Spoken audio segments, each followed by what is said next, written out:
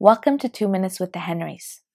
Today I want to ask you, have you ever lost your peace due to something small? I think most of us have. The life of Samson actually shows us that he lost more than just his peace due to a small irritation. In the book of Judges, we meet his wife Delilah, who was bribed by the Philistines to trap Samson. And in verse 16 we read, "When she pressed him hard with her words day after day and urged him, his soul was vexed to death." The word vexed actually means irritated or annoyed. So Delilah's nagging question irritated him to death. Because verse 17 we read, he told her all his heart. A small irritation for Samson actually caused him to lose his peace.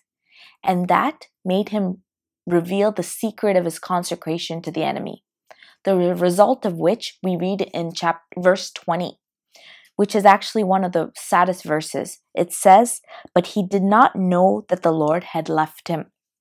So today I want to remind you, the enemy wants to use the little irritations, the little annoyances, or the little foxes in the vineyard to steal our peace.